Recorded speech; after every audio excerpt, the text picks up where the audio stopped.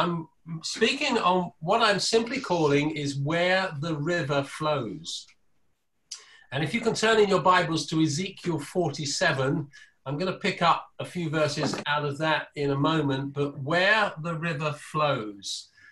I really believe that God has got a significant future for Level 10 Church. And this is a time where we need to be hearing what God is saying to us prophetically.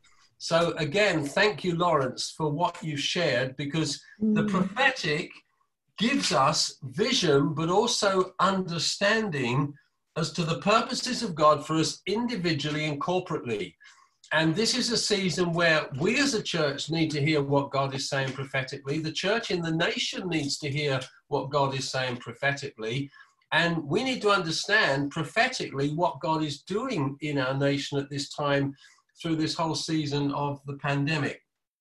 And just recently, you will recall we had a prophetic word that simply said that Level 10 Church is like a ship in a dry dock.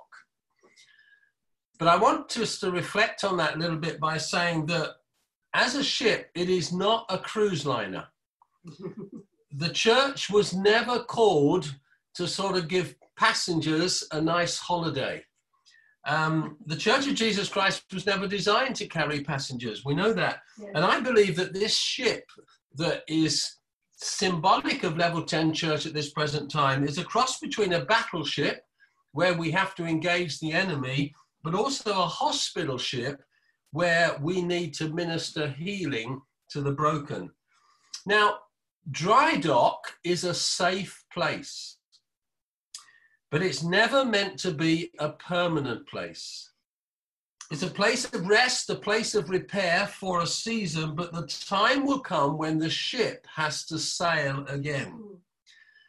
However, when it comes to setting sail, this is my important question. Will we sail on the river of God's Spirit or on the canal of our making and choosing? Let me ask that again. When it comes time to sail out of dry dock, will we sail on the river of God's Spirit or the canal of our making and choosing? You see, there's a great difference between a canal and a river. Canals are man-made. Rivers are natural. And the Bible always speaks of God's Spirit symbolically as a river. Psalm 46, verse 4, there is a river that makes the city of God, the streams of which makes the city of God glad. We had read to us just now from Adam in John 7:38, Jesus said, if anyone is thirsty, let him come to me and drink. Out of his innermost being will flow rivers of living water. And then it says in parenthesis, when Jesus spoke of rivers of living water, he was referring to the Holy Spirit. So God's Spirit is symbolized by rivers, not by canals. Canals are shallow. Canals are safe. Canals are narrow and secure. They eventually come to a dead end. Rivers are vast. They're flowing, and they lead to the oceans of the world. And often for us, when it comes to seeking God for revival, we can often want God to revive the canal that we are familiar with, the canal of our own digging and making, rather than God reviving in such a way that we encounter and experience something fresh from him that we have never ever known before. Now, when we are able to return to meeting again as a church in the church centre, and we're going to do an experiment on the 4th of October, but when we're able to start meeting again regularly, then we cannot go back to the canal of our own making, what we were familiar with in the past. We need to find the river of the flow of God's Spirit and move in all that God is wanting to do at this time and in this season. If Level 10 Church is currently in dry dock, then when those dock gates open, I don't want us to be stuck in a canal. I want us to flow in the depth and in the width of the river of God's Spirit. And if we go to Ezekiel 47, I'm sure you'll be familiar with the passage. Ezekiel, he receives a vision, and a man takes him to where this river is flowing out from the temple of God. And then he takes him for a little walk along the river, and they walk for a quarter of a mile, and then they cross the river, and it's ankle deep. Then they walk for another quarter of a mile, and they cross the river, and it's sort of up to the knees. Then they walk another quarter of a mile, crossing the river, it's up to the waist, and then a further quarter of a mile, they cross the river, and it is too deep to walk across. The only way you could get across would be to swim. And then from verse 6 of Ezekiel 47, the man who was leading Ezekiel says to him, "Have you been watching? Have you been taking notice?" Then he led me back along the riverbank. Verse 7, when I returned, I was surprised by the sight of many trees growing on both sides of the river. Then he said to me, this river flows east through the desert into a valley of the Dead Sea. The waters of this stream will make the salty waters of the Dead Sea fresh and pure. There will be swarms of living things wherever the water of this river flows. Fish will abound in the Dead Sea, for its waters will become fresh. Life will flourish wherever this water flows. Fishermen will stand still along the shores of the Dead Sea, all the way from En-Gedi to En-Elegim, and the shores will be covered with nets drying in the sun. Fish of every kind will fill the Dead Sea, just as they fill the Mediterranean, but the marshes and the swamps will not be purified, they will still be salty.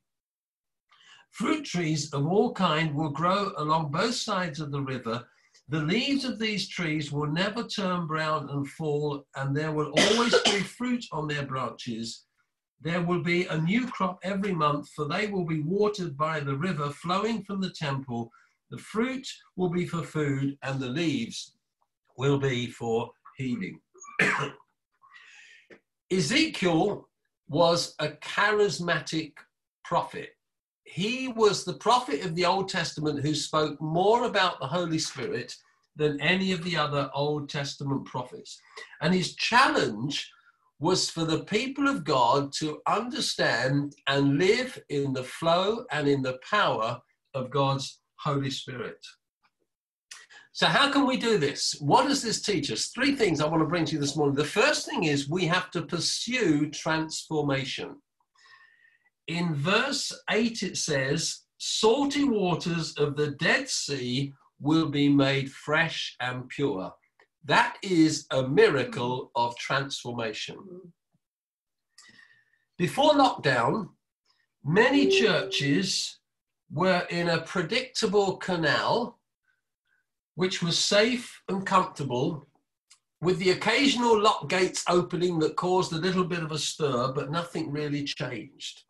If you look at our nation, if you see where this nation is at, spiritually speaking, you will know that the church has not been incredibly powerful, but God is at work. Amen. And in level 10, let's ask some questions. When was the last time we saw somebody saved, baptized, filled with the Holy Spirit, healed? This is not a criticism, it's just an observation. You see, the gospel is about transformation. 2 Corinthians 5 verse 17, if anyone is in Christ, he or she is a new creation. The old is gone, the new has come. The gospel is about transformation, transforming people's lives individually, transforming families, transforming communities, ultimately transforming nations. And I really believe that this pandemic that's going on throughout the nations of the world, God has a massive purpose to bring change and transformation in turning the hearts of tens of thousands of people to himself. But you see, when the church stops pursuing transformation, it ends up in stagnation. The Dead Sea is a stagnant pool. It goes nowhere. It is a lifeless dead end. That's why it is called the Dead Sea. This river that Ezekiel sees here in this chapter is a river that flows from the temple, and it has transforming power. Everything that flows from the Church of Jesus Christ should have transforming power. We are a company of people who are called to bring the transforming love of God into our communities, into our relationships, by the power of the Holy Spirit. And so as this river flowed through the desert, it began to transform everything it touched until it poured into the Dead Sea, that suddenly stopped being dead and became a sea that was teeming with life. This is symbolic of the work and the power of the Holy Spirit. He always brings transformation. My favorite verse in the Bible is Romans 8:11. If the same Spirit that raised Jesus from the dead lives in you, he will bring life, transformation to your mortal, decaying, dying bodies. In Romans 12, verse 1, it talks about offering our bodies as a living sacrifice, but he also says, be transformed by the renewing of your mind. We as a company of people have got to pursue transformation, because that is the work and the life and the power of God's Holy Spirit. Isaiah 61 talks about transformation, beauty for ashes, the oil of joy instead of mourning, a garment of praise in place of the spirit of heaviness. God is a God of transformation. That is the work of the power and presence of his Holy Spirit. And to begin to flow in the river of God, we have got to be a people who pursue transformation all the time. But something else that we see in these few verses in Ezekiel is we need also to pursue life in the Spirit. Because in verse 9 it says, there will be swarms of living things wherever the water of this river flows. We are a Pentecostal church, which means we fully embrace the fullness and the person of the Holy Spirit in our lives today. So here's a question. Are you baptized in the Holy Spirit? Are you being refilled every day? Do you know the joy of speaking and praying in other tongues? How many of you have heard of Jackie Pullinger? You must have done. She's 74 years of age.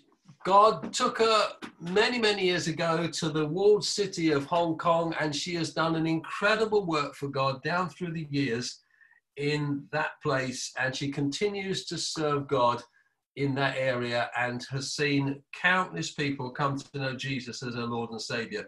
Janice gave me an article which I read last night, and this is something that Jackie Pullinger said on this. She said, nowadays, when people come to know Jesus, this was an interview she had with Christianity Premier Radio magazine, just a recent interview. Nowadays, when people come to know Jesus, we pray with them for the gift of tongues immediately. It's not an optional extra, we say. By the way, he'll give you a new language to help you talk to him. So they accept it. And several times it has happened. Within a few days, they're prophesying. And one man prophesied half of Philippians chapter 2, which he'd never read and he couldn't read anyway. 4 days after he came to Jesus, this happened. This is a remarkable work, an encounter with the Spirit of God. We need to be Pentecostal people, not just in name, but in practice and in our daily lives. Do you move in the gifts of the Holy Spirit? This is what it means to be Pentecostal. The great American evangelist D.L. Moody of the 1800s, he says, you might as well try to see without eyes, hear without ears, breathe without lungs, as to try to live the Christian life without the Holy Spirit. You see, this river brought life to everything that it touched. And if we're truly filled with the Holy Spirit, then we will carry God's life-giving presence wherever we go, because we're carrying Jesus with us. It will be like a powerful stream that will be seen in our words and in our behavior. we will carry God's presence and it will make a difference wherever we go.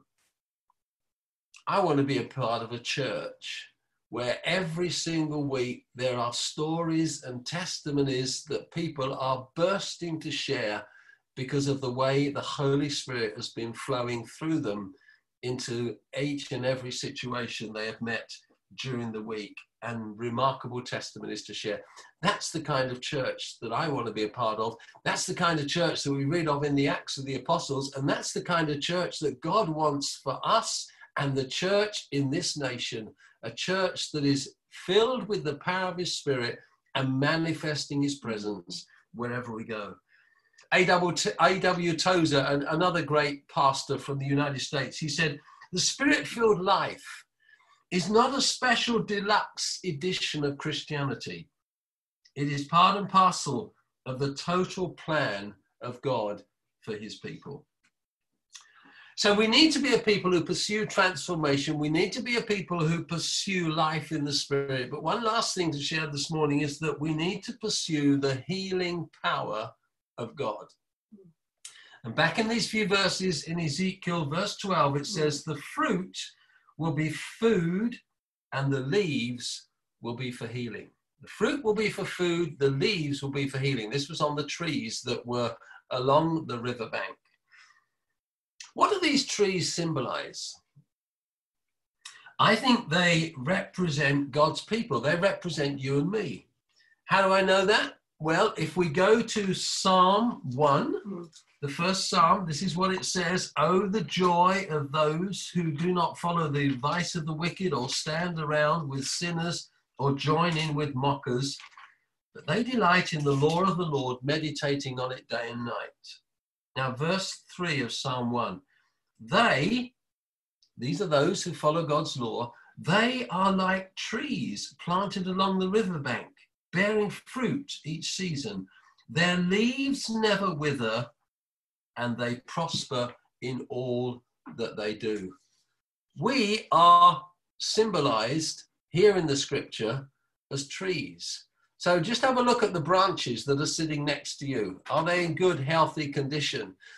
Because this is what the scripture symbolizes us. We are trees planted in a healthy place, in the life and in the presence and in the fullness of the God that we serve, and feeding on the power of his Spirit that's been poured out upon us. This is what trees are, the people of God, you and I. But what are they supposed to do? We'll go to the last book of the Bible, Revelation 22 and verses 1 and 2. Revelation 22. It's almost the very last page of your Bible. And it says this, an angel showed me a river with the water of life, clear as crystal, flowing from the throne of God and the Lamb. It flowed down the center of the main street. On each side of the river grew a tree of life, bearing 12 crops of fruit, with fresh crop each month. The leaves were used for medicine to heal the nations. You and I have a ministry to bring God's healing to our communities, to our cities, our towns, ultimately to the nation. Now, if you remember any science from school, leaves work on a principle of photosynthesis, which is a process by which they absorb light and carbon dioxide to produce glucose. That's food in order to feed the plant. Leaves breathe in the poisonous gas of carbon dioxide, and then they breathe out oxygen. That's why we need to preserve our forests. We need to preserve our rainforests. We must not destroy them because it has a massive impact upon the health of our earth. But breathing in and breathing out sounds a little bit like what we should do as Christians.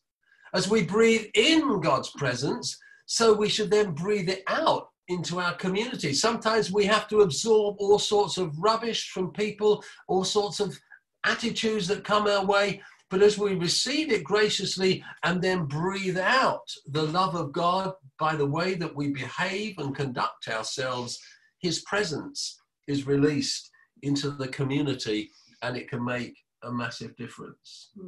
We live in a world that's poisoned by sin, but our prayer and presence can make way for the breath of God to bring his kind of transformation into our world. So here's the question that we end with this morning. Will it be the canal of our own making or the river of God's Spirit that Level 10 will sail in when we leave the dry dock? I want to just pause for a moment of prayer before we go into some breakout rooms and have some conversations. And I want us just to have a quiet moment to consider this question or this thought in prayer together. I want us to ask God to take us deeper in the power and in the anointing of his Holy Spirit, and to allow the living water of God's Spirit to touch us and to flow out of us in healing power. Jesus, we remember that you said, without me, you can do nothing. And you then told your disciples to go and wait into Jerusalem until they received power from heaven. We thank you for the person and work of your Holy Spirit. We thank you for the way he brings a life-changing power into our lives. And Lord, we want to be people who are filled with the power of your Spirit, so that it's like a fragrance, so that it's something that we carry and people become instantly aware of wherever we go and whoever we meet with. Lord, we want them to see you. We want to be people who are known to have been with Jesus simply because of the anointing of your Spirit upon us.